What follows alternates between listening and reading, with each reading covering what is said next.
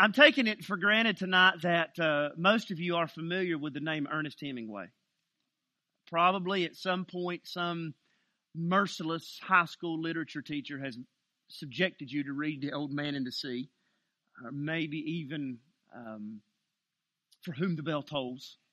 Ernest Hemingway was, of course, a famous American author from the 20th century. And if barring that, maybe you've visited Ernest Hemingway's home in Key West, Florida, and you've petted the six-toed cats that live there that are descendants from his six-toed cats. Maybe deformed pets are your thing or whatever. But there's a legend from the life of Ernest Hemingway that says one night when he was a young man, when he was just aspiring to be an author, before Ernest Hemingway was Ernest Hemingway, that he was sitting with some of his friends who were also writers, and they were sitting in a bar.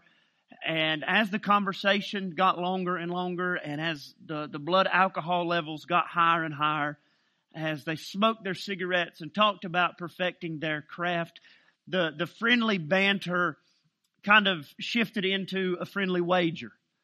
And Ernest Hemingway, being braggadocious, began to talk about his abilities as a writer. And finally, they bet him. They said, "Ernest, we bet that you are not as good of a writer as you think." And he said, "Oh, I'm going to be the great American novelist, the great American author." And they said, "Well, we bet you're not good enough to write a really great story with 100 words." And Ernest Hemingway said, 100 words? I could write a great story with 50 words. "Oh," they said, "if you're so great, why don't you do it with 25? He said, 25, I can do it in 10. And they said, "Oh, you think you're that good, why don't you do it in 5? He said, "I can't do it in 5. But I can do it in 6. Here's Ernest Hemingway's 6-word story.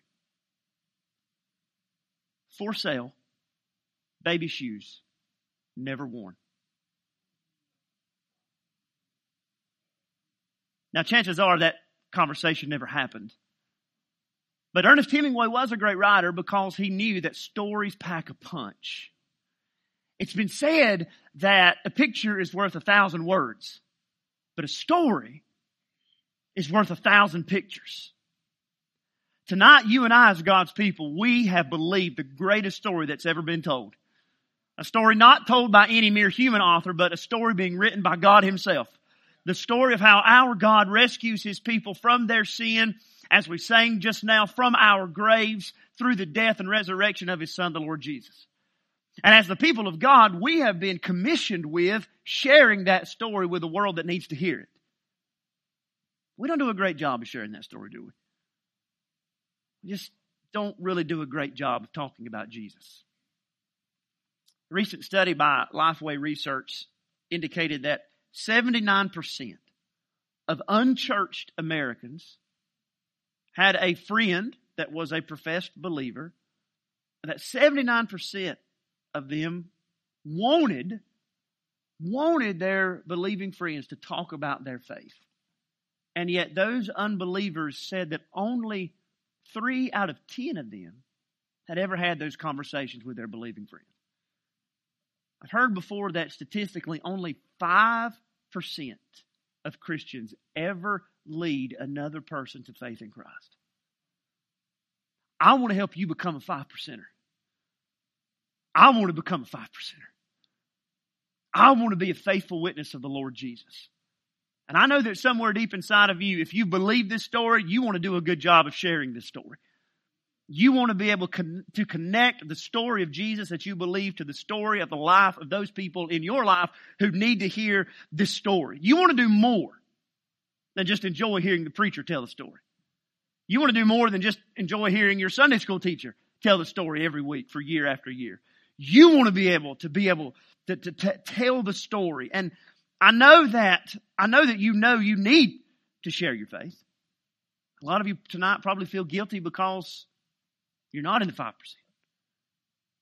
Feel like maybe you're less than a Christian because you don't talk about Jesus maybe as much as you could or as much as you should. Maybe you don't feel like you're equipped to do it. Maybe you think, these professionals on TV, those preachers there, they make it look so easy. My Sunday school teacher makes it look so easy. I can't do what they do. talk about the Bible like they do. Maybe you feel ineffective. You feel like you just don't know what to say. Maybe you just hate those awkward conversations. Maybe you just really don't know how to turn a conversation with somebody who's ringing up your groceries into matters of eternal importance and significance. Tonight I want to begin working through a series of sermons or messages or whatever you want to call it to help you both reimagine and reinterpret your Bible and retell the story of Jesus. And I want to begin tonight by talking to you about how Jesus shared the story of Jesus. How did Jesus share the gospel? How did Jesus share the gospel? I want to show you that in John chapter 3. Take your Bible and turn there with me. John chapter 3 and verse number 1. John chapter 3 and verse number 1.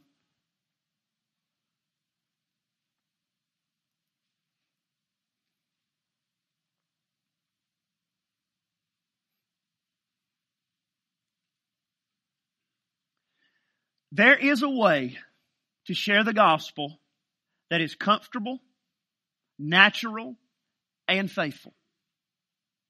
There is a way to share the story of Jesus like Jesus. John chapter 3, verse 1. The Bible gives us this story. Now there was a man of the Pharisees named Nicodemus, a ruler of the Jews. This man came to Jesus by night and said to him, Rabbi, we know that you are a teacher come from God, for no one can do these signs that you do unless God is with him. Jesus answered him, Truly, truly, I say to you, unless one is born again, he cannot see the kingdom of God. Nicodemus said to him, How can a man be born when he is old? Can he enter a second time into his mother's womb and be born? Jesus answered, Truly, truly, I say to you, unless one is born of water and the Spirit, he cannot enter the kingdom of God. That which is born of the flesh is flesh, and that which is born of the Spirit is spirit. Do not marvel that I said to you, you must be born again. The wind blows where it wishes, and you hear its sound, but you do not know where it comes from or where it goes. So it is with everyone who is born of the Spirit. Nicodemus said to him, How can these things be? Jesus answered him, Are you the teacher of Israel? And yet you do not understand these things? Truly, truly, I say to you, we speak of what we know and bear witness to what we have seen, but you do not receive our testimony. If I have told you earthly things and you do not believe, how can you believe if I tell you heavenly things? No one has ascended into heaven except he who descended from heaven, the Son of Man. And as Moses lifted up the serpent in the wilderness, so must the Son of Man be lifted up, that whoever believes in him may have eternal life. For God so loved the world that he gave his only Son, that whoever believes in him should not perish but have eternal life. John chapter 3 lets us eavesdrop on a conversation between a confused man and Jesus, who takes that confused man and just makes it so much worse. The man we're introduced to is a man by the name of Nicodemus. And I'm sure you've heard sermons about Nicodemus. You may know Nicodemus by now better than Nicodemus knew himself. But Nicodemus comes to Jesus by night. Some people have speculated that maybe that's because he didn't want to be seen coming to Jesus. Some people have thought that maybe Nicodemus was busy. Jesus was clearly busy. This is the only time that they could get together. But regardless of the motive, Nicodemus comes to Jesus and he says to him, Listen, we can tell there's something unusual about you. Nobody could do the kind of things that you do unless God sent them. What Nicodemus is really saying is something along the lines of, we haven't seen somebody work in the power of God like you, Jesus, in centuries. It's been generations since we've seen somebody sent with the power of God. And Nicodemus would have known all about the history of the people of Israel. We're given two clues about Nicodemus' identity in this passage. The first is that Nicodemus is a Pharisee. That is to say that he is a conservative, religious thinker. He is a man of the Word. He is a man of God. He's a man who loves Israel and who loves the Scriptures. But the second clue is probably even more telling. Not only was he a Pharisee, not only was that his particular doctrinal bent, but he was also a ruler of the Jews. That is, he's a member of the Sanhedrin. Now, there's not really an apples to apples comparison to what the Sanhedrin were and to the governing bodies in our world, but just kind of imagine in your mind, to make this easier on us, just kind of imagine in your mind the Supreme Court of the United States if the law of the land was not the Constitution, but was the Old Testament law of God. That's Nicodemus. Nicodemus knows his Bible backwards and forwards and backwards, inside and out, upside and down. He knows it. In fact, he'd probably memorized it as a child or a teenager. He knew the Hebrew Scriptures. But just because Nicodemus understood the Bible did not mean that he understood Jesus. And so he comes to Jesus and he says to him, listen, teacher, we know that there's something unique about you. And Jesus just drops the bomb on him, doesn't he? Nicodemus, truly, truly, which is Jesus' way of saying, listen.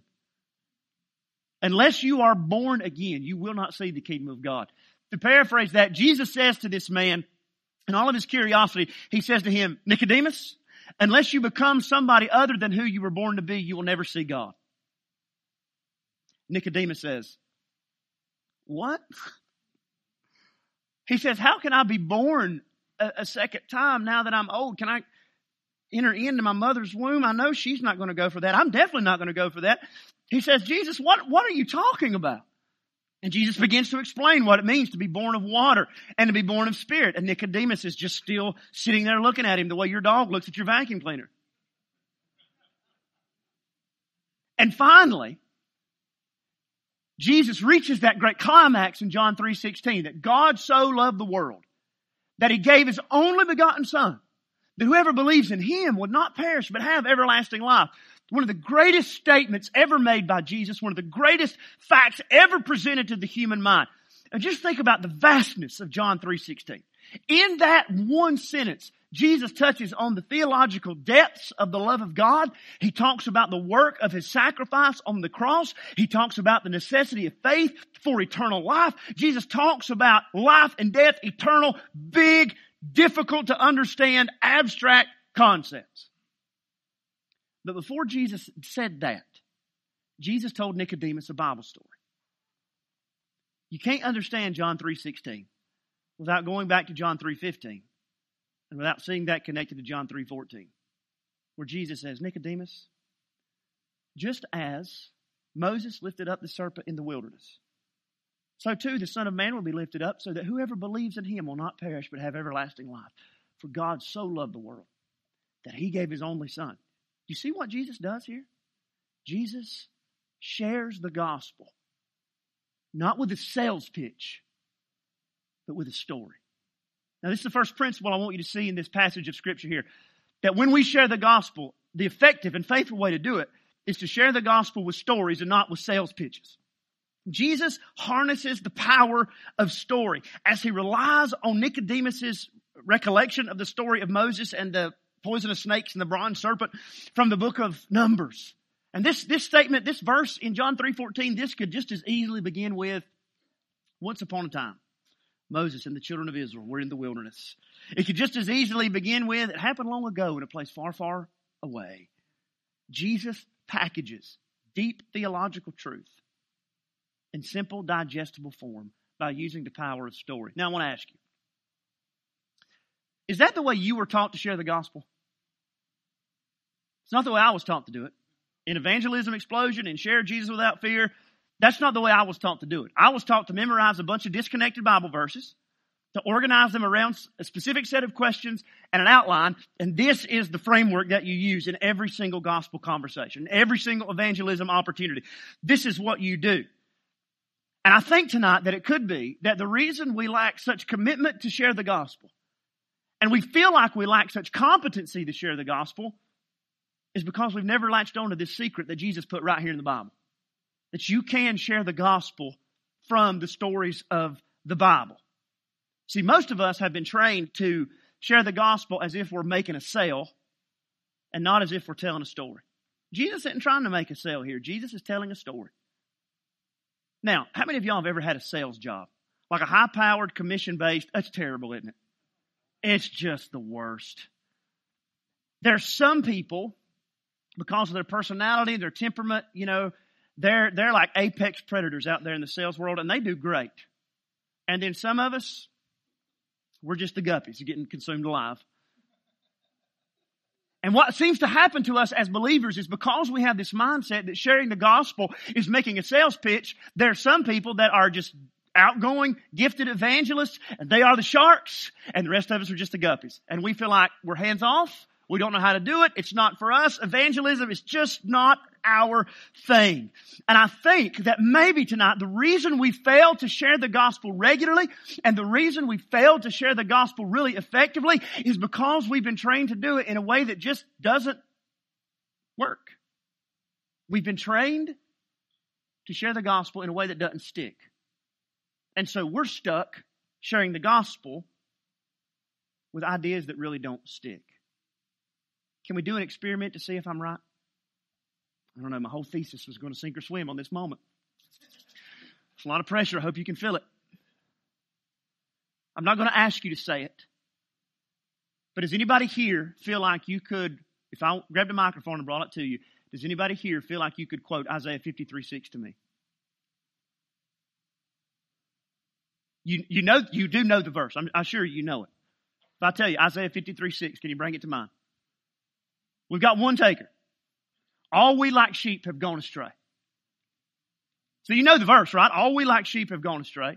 We've all turned aside to our own way. And He, that's the Lord, has laid on Him, Jesus, the iniquity of us all. Isaiah 53:6 is a common Bible verse that's stuck in tons of evangelistic presentations. Why can't you remember it? The reason you can't remember it is because it's disconnected from everything. The reason it doesn't connect in your mind is because it's not connected to anything. Now, see if you know where we're going with this. Which one of you, having 100 sheep, when he finds that one of them is missing, will not leave the 99 and go after the one that's lost? That's a story that you know, that Jesus told, that illustrates the theological statement embedded in Isaiah chapter 53 and verse number 6. What Jesus does in Luke 15, He does it in Matthew 18 when He gives the parables of the lost sheep. What Jesus does is He grounds those theological truths from disconnected Bible verses, and He puts them down here in the dust of the real world where people live.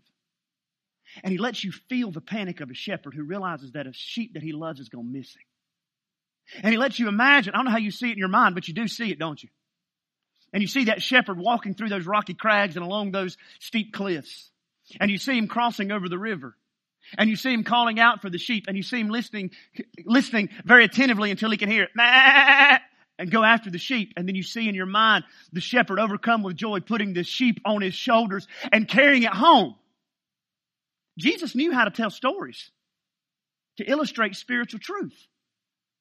That's what He does here with Nicodemus. He uses a story and not a sales pitch. Now, don't misunderstand me. There's no wrong way to train people to share the gospel. There's no wrong way to train people to share the gospel. But a lot of times, we get stuck trying to remember all this stuff. We feel like we can't do it, and so we don't do it. But here's the good news for you. All these Bible stories, they're already stuck in your brain. You have a whole library of spiritual and theological truth that's wedged into your mind thanks to church services and sermons and Sunday school teachers and coloring books. And I'm going to show you in just a minute that Jesus is the hero in every single one of those stories. And that every single one of those stories is a platform to share the gospel with people who need to hear it.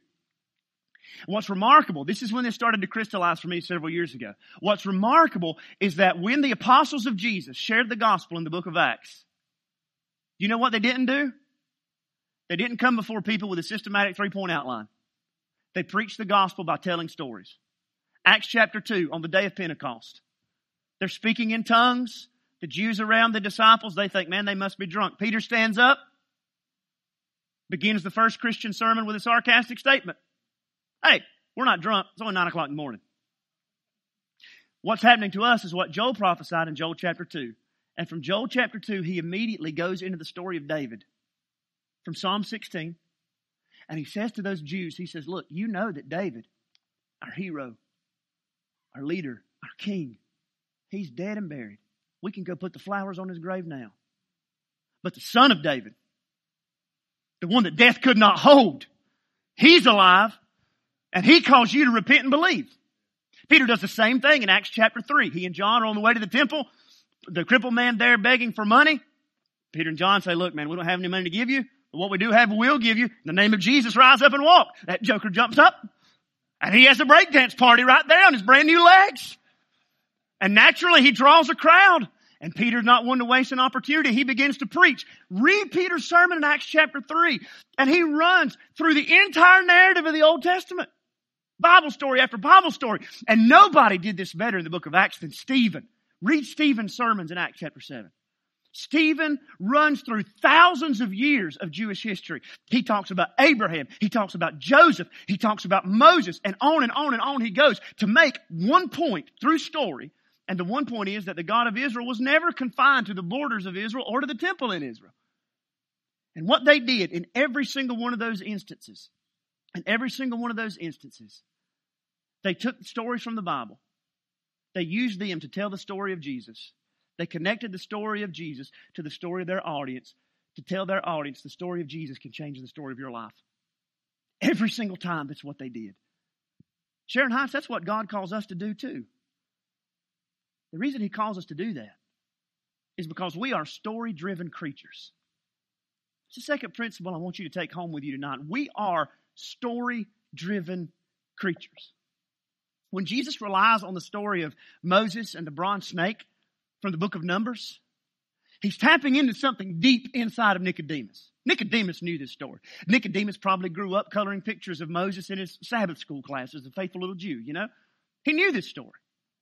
And Jesus latches into something in his mind and latches into something in his heart. What's more, Nicodemus not only knew this story, but Nicodemus knew his place in the ongoing saga of the people of Israel. And so what Jesus does, Jesus is going to insert Himself into this story that Nicodemus knows to change Nicodemus' entire story. And I think Jesus does that because as the God who made us, Jesus knows that we are story-driven creatures. We're story-driven creatures. We not only like stories, we can't help but tell stories. They're in our DNA. Stories that we hear shape our identity. They bequeath to us our understanding of our place in our society, in our community, in our family, in our world. They do mold our religious way of thinking, form our relationships. When a mom picks up her kids in the car rider line at school, and she asks those little guys, "How was your day today?" She is inviting her family into a world of story. When we scroll social media for hours on end, we are seeing people present themselves to the world in the method of their preferred narrative. Here's the story I want to tell. So much so that at least Facebook and Instagram have story features. Here's your story. Present it to the world. When you go home tonight and you watch your television, chances are you're going to be watching a story. Even if it's a documentary, they're going to be telling a story. You watch a football game, the play-by-play guy, he's telling you a story, right? Probably the David and Goliath story of an underdog trying to accomplish an impossible victory. It's interesting that they're telling a Bible story right in the middle of a football game, isn't it? But then that football game goes to commercial, and they show you a commercial for some kind of new wonder drug that can cure baldness and eczema, kidney stones. And while they take that little 5-minute segment to give you all the horrible side effects that it's, going to do all this terrible stuff to destroy your pancreas and kidney and liver, you're going to see some sweet little senior couple playing Frisbee at the park. What are they doing? They're bringing you into a story. Take this drug. Talk to your doctor about it. And you'll be as happy as these people are. Right? And even in our increasingly skeptical Western culture, we have this deep suspicion in the back of our brain that whoever is controlling the narrative, those are the people controlling the world. Whoever's controlling the story, that person has the real power. It's almost as if we know somehow deep inside of us that the storytellers, those are the really powerful people. Is it any wonder then that 75% of your Bible is made up of stories? 3/4 of your Bible is stories. Stories about heroes, stories about villains, stories about kings, stories about leaders, stories about terrible moral failures, stories about shepherds and warriors and poets and scoundrels, and on and on and on. That's why Stories connect. Stories connect. And because stories connect, that's why you can remember the story about a lost sheep, but you can't remember Isaiah 53:6. Because stories lodge in us. In fact, the people in your life that need Jesus the most, they think about their lives as if it's a story. You do this too, even if you've never realized it. You think about yourself in terms of good guys and bad guys, and you go through a powerful loss in life, and you see the close of one chapter and the beginning of a new chapter. You think about the past as the first volume and the future as the second volume. We see ourselves at the center of a story. Because the truth is that we all are in the great big story that God is telling. Whether we believe it or whether we reject it, we're all in the middle of this story that God is telling. To rescue a fallen world from itself, to save from sin, to bring sinners into a new world. That's the story God is telling in Christ. And we're all part of it. We're all part of it in some way. We are story-driven creatures. I could go further at this point, and maybe I will sometime, but it's worth thinking about that you and I are so devoted to hearing and sharing and seeing life in story when all we are is made up of dirt from the ground. Dirt that God spoke into being. All you are is made up of words, is what I'm trying to tell you. We are story-driven creatures. Third principle I want to give you tonight is that Jesus is the hero of every story.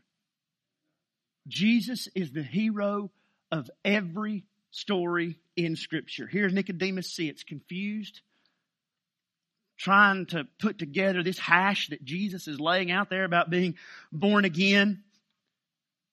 It's dark. The crickets are chirping. I don't know if they have crickets in Israel. The lamps are dying out. The evening is cool. Nicodemus is just not getting it. Jesus tells him a Bible story. Nicodemus, just as Moses. And all of a sudden the scene set in Nicodemus' mind. Just as Moses lifted up that serpent in the wilderness, even so the Son of Man will be lifted up, so that whoever believes in Him will not perish but have everlasting life. For God, here's the story, for God so loved the world that He gave His only begotten Son, that whoever believes in Him will not perish but have everlasting life. What Jesus does in that moment is He reinterprets the story of Moses with Himself as the interpretive center and says, Nicodemus, that story is about me. And if you miss me right in the middle of that story, then you've missed the story that God is writing altogether. And y'all, if you read the Gospels, Jesus was notorious for doing this. He does it in John chapter number 1 with the story of Jacob's ladder. You remember that story where Jacob has this vision of the stairway leading up to heaven, angels going up and down? Read what Jesus says to the disciples in John chapter number 1. He says, I am the stairway. He does it in Matthew chapter number 12 with the story of Jonah. He says, I am Jonah, who's going to be in the heart of the earth for 3 days and 3 nights and be resurrected to bring grace and salvation to my enemies. Jesus says, I am the hero of every story. He does this in Luke chapter number 24 after His resurrection in verse 27. Beginning with Moses and with all the prophets, He interpreted to them all the Scriptures, the things concerning Himself. He says to these Jewish men, let me tell you what Passover was really about. Let me tell you what that scapegoat on the Day of Atonement was really doing. Let me tell you about what was really happening when Ezekiel was preaching to those dry bones. Let me tell you about resurrection. John chapter 5, talking to the Pharisees, He said, you search the Scriptures. You search them because you think that in them you have eternal life. And it is they that bear witness about me. Jesus says, this Old Testament you've been reading, well, that's gospel literature. That's all about Jesus. Jesus situates Himself over and over as the author and the central character of the story that God is telling. That means for us today that if we are Christians, then this is how we interpret the Bible. We do it the way Jesus Himself did it. And storytelling with Christ at the center is the very pulse of all Christian theology, because it is the pulse of Christ Himself. And that's why the Bible itself reads like a great big long story. The Bible could just as easily begin with once upon a time and end with they all lived happily ever after.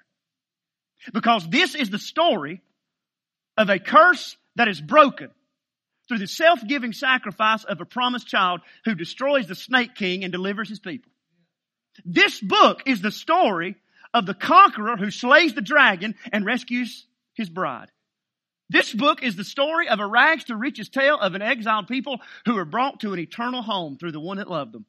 This is a story of a monster who's slain forever and for good. This story is every plot subsumed into one plot so that the gospel is not only a true story, it is the true story.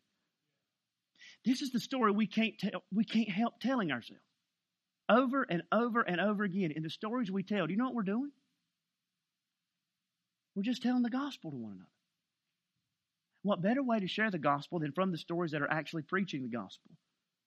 The British author Dorothy Sayers said this: the Christian faith is the most exciting drama that staggered the imagination of men, and the dogma is the drama.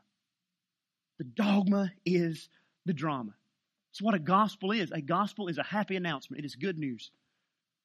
It is good news. Not a fairy tale, not a myth, not a legend. But it is a story that happened. It is the story. So what is Scripture? Scripture is not disconnected stories. It's not a bunch of just random, arbitrary commands God gives us. But it is the story of God's work in Christ. And every single story in the Bible tells that story. So here's what we're going to do over the next few weeks. Not next week because it's Mother's Day. I'm going to go out to eat with my kid's mom. That's what I'm going to do next Sunday night. And she's going to pick. Mother's Day is the one day of the year, guys, when they have to pick. They have to. You know, they always say, what do you want to eat? I don't care. Well, they have to care next Sunday. So, now, every story tells this story. You know these stories. And you can share the gospel from the Bible stories you know. And so on Easter, I asked you, what's your favorite Bible story? And many of you answered and shared different Bible stories. I'm going to start working through them. I'll probably just do them in the order that they appear in the Bible, with the idea of helping you see the gospel in those stories and helping you think through how to share the gospel from those stories. But I'm going to make an exception for the first one I'm going to do. Because, I don't know if y'all know this or not, but there are smart alecks that come to Sharon Heights Baptist Church. And somebody wrote on one of those cards that their favorite Bible story was when those guys made fun of Elijah for being bald and he called down the she-bears out of the woods. And so when we meet together again on Sunday nights, I'm going to tell you how you can share the gospel. How you can share the gospel from that story. You don't believe you can, do you? You don't believe it. So there ain't no Jesus in that story. Sure there is. Elijah is a rejected prophet. Mocked, scorned, and ridiculed, who turns the wrath of God on his enemies. Jesus is the rejected prophet who takes the wrath of God for the place of his enemies. What's your favorite Bible story? You can share the gospel from these stories that you know and from these stories that you love. So here's what I'm going to ask you to do for me. I'm going to ask you to go to DG, go to Walmart, Target, wherever you buy your goods. You can probably do it at the grocery store. And I want you to buy a notebook and or a journal. And I want you to come ready to learn and ready to hear how these stories share the gospel, so that you have in your mind and in your heart the tools necessary to share the gospel with people. Because I'm going to challenge our church to do two things. The first one may not be as easy as it sounds, but it should be pretty easy. And that is to start listening to sermons evangelistically. What I mean by that is this. It's not any accident that you're going to be around the people you're going to be around tomorrow having heard the sermons you heard today. You ever thought about that? What could you take from what you heard today in Sunday school and preaching, sermon night, whatever? What could you take from what you heard today to the people that you'll be around tomorrow? Most of us just never make that bridge, do we? We really don't. But I want to encourage you to start making that bridge. The second challenge I'm going to put before us is I want, by the grace and the power of God, I want God to open a door in front of us as a church body, so that over the next few months, we have, as a church, 1,000 Bible story conversations with people that need Jesus. So that sounds like a whole lot. Not really. It's only 5 or 6 apiece. It's not a lot. And I want to figure out, I'm not a designer, but I want to figure out some way to visualize this so we see it happening week by week, that we really are sharing the story from the stories that we know. Because God wants us to be a people who, just like Jesus, take the Bible and open it up and share from the stories we know. So what can I do this week? Because we ain't got to the she-bears yet. What can I do this week? Here's what you can do. You can ask somebody, what's your favorite Bible story? And they're going to tell you. Now, they may mangle it bad. They may have Moses on the ark. They might have Lot as one of the disciples. Who knows? You listen and you smile and you pray, Lord God, help this person. And then you say to them, let me tell you my favorite Bible story. And then you say, you know what this story is really all about? Say, this story is all about the story God is telling in the world of how He saves through His Son. You think, well, Brother Jesse, you hadn't touched on my story yet. I don't know how it connects to Jesus. That's okay. That's okay. Because all you have to say is, you know what this story is really about? And then you say, I'm going to show you all the complicated ways. But it makes you look really smart. This story is about the story of Jesus. The one story God is always telling. Tonight, what we're going to do is I just want us as a church body to pray that God restores our evangelistic passion and commitment to share the gospel and to share the story of Jesus.